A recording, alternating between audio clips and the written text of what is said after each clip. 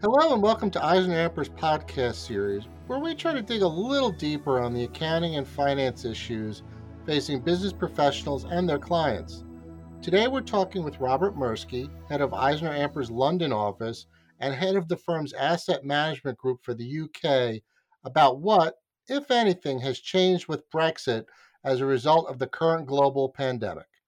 Robert, welcome and thanks for being here in these truly unique times. Hey, Dave, thanks for having me. So on a more broad scale, how are things in the UK overall, from a health and economy perspective, given COVID-19? I think it's much like it is in the U.S. right now, where obviously there's a lot of economic stress, and we're under very similar kinds of lockdown rules. Now, I'd have to believe that this pandemic has impacted Brexit and the negotiations in some way, shape, or form. Has it? And if so, how? Yeah, so it has pretty significantly. The United Kingdom formally left the European Union on the 31st of January this year after a withdrawal agreement was agreed. You may remember from our last podcast that a withdrawal agreement was agreed between the EU and the UK last year, and the UK formally left this year. But before the full effect of the withdrawal comes into play, the UK is in what's known as a transition period, which runs until at least the 31st of December this year. And during that period, the UK will continue to benefit from the single market, the customs union, regulatory benefits, and everything else. And so there's no immediate changes to the right to live or work between the EU and the UK, no additional checks or tariffs required, and things like that. That is until at least the 31st of December this year.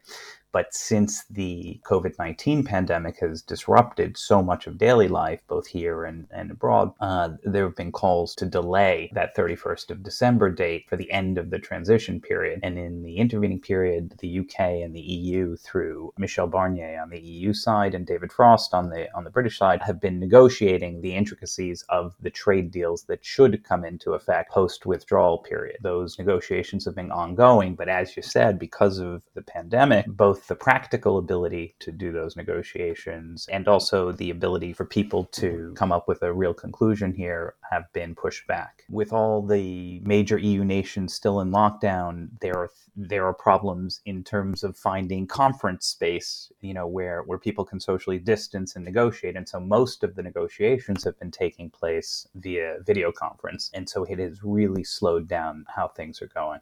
Okay, do you foresee any significant developments in the short term? What are the headlines going to be for the second half of the year? So as I said before, there are ongoing negotiations between Frost and Barnier. Actually, the next round of negotiations is supposed to be taking place next week. Hopes aren't that high for progress in reaching a trade agreement post-withdrawal at the end of this year.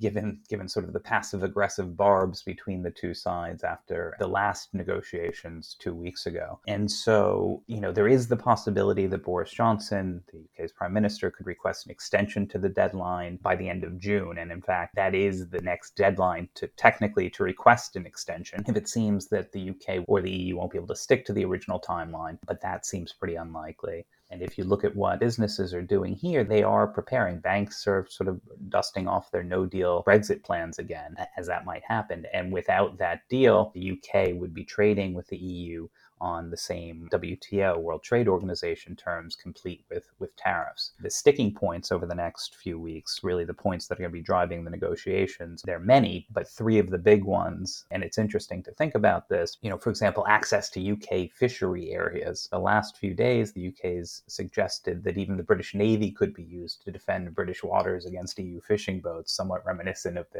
the Iceland British cod wars in the 1960s and 70s. There's another negotiating point is the so-called level playing field, which involves the UK agreeing to EU rules on workers' rights, environmental protection, state aid, taxation, in order to have zero tariffs with the UK. And then the final one, and maybe the most difficult, is what's called the Northern Ireland Protocol. This is the institution of customs borders between Northern Ireland and the Republic of Ireland, as well as Northern Ireland with the rest of the UK. You'll remember Northern Ireland is part of the United Kingdom. and will remain in a customs union with the United Kingdom, but will also have single market access to Europe. And so how do you implement customs controls between those borders? The UK needs to hire, they estimate around 50,000 staff, not just to deal with Northern Ireland, but across the UK to deal with the customs border between the UK and Europe. Okay. Now, from where you sit, give us a little bit of a longer term view. Do you envision perhaps some sort of moratorium, or dare I say, even a Brexit cancellation? I think it's too late for that. Let's start with the basic fact that Brexit is done already. I mean, there was a formal withdrawal agreement that was accepted by both sides. So Brexit is a fact. Now we're just deciding what kind of Brexit it'll be.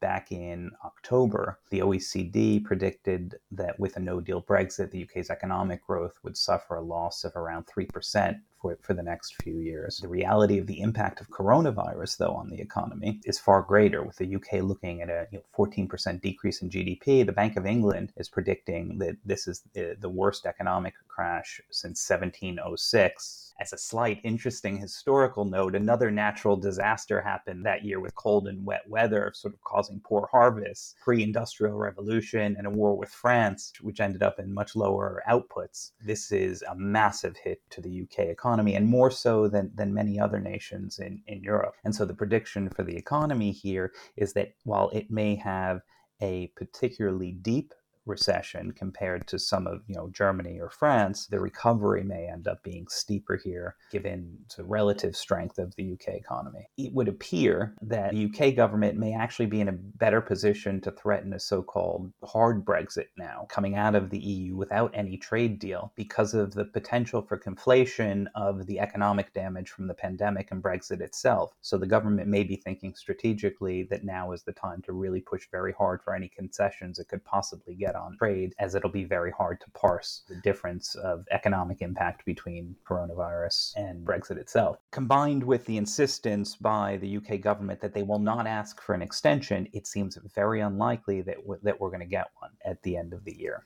Now, with the peak of coronavirus seemingly past in the UK and most EU states, there is some hope that talks can begin and we may get some movement. And there's some very recent press about that happening in the UK in terms of trade deals. It is appearing very unlikely at this point that we're going to get a real significant trade deal in place before the end of this year. And just a couple quick notes related to this, is particularly as it relates to financial services and regulation between the EU and the UK. Unfortunately, there's very little clarity. Both EU regulators and UK regulators are making plans and have had back-channel negotiations to ensure continued functioning of markets and liquidity, but marketing passports, equivalency, and the like are very much up in the air and not necessarily at the forefront of the negotiations right now. As such, we've seen a large number of asset managers from the UK and indeed non-EU countries seeking to establish an EU base for continued access to EU markets. And then interestingly, on a US-UK note that's related to all this is the likelihood of a UK-US trade deal. One of the points that the Leave campaign in the UK was pushing is that the UK would be able to negotiate its own deals with the rest of the world. And I spoke recently with senior US administration officials about what is the likelihood of this happening. Is it really a priority? And was told it really is. Although obviously there are a number of other pressing trade negotiations, for example, China and the US happening right now. The UK deal is pretty high on the priority list for both the US and UK governments. For the UK, a deal would show that the UK can go it alone, as well as providing economic benefit, reduction of tariffs, so they're not particularly high to begin with, but reduction of regulatory and tax barriers between the two. And for the US, the UK represents a rich market for US agriculture and manufactured goods, as well as being a good trading partner, and the financial services flow back and forth between the two. So I think that's where we're going to end up is a US-UK trade deal and no trade deal between the EU and the UK. Okay, Robert. Well, thanks for your unique insight. I'm sure we'll talk again. And in the meantime, stay safe. Thanks, Dave. You too. And thank you for listening to the EisnerAmper podcast series. Visit EisnerAmper.com for more information on this and a host of other topics. And join us for our next EisnerAmper podcast when we get down to business.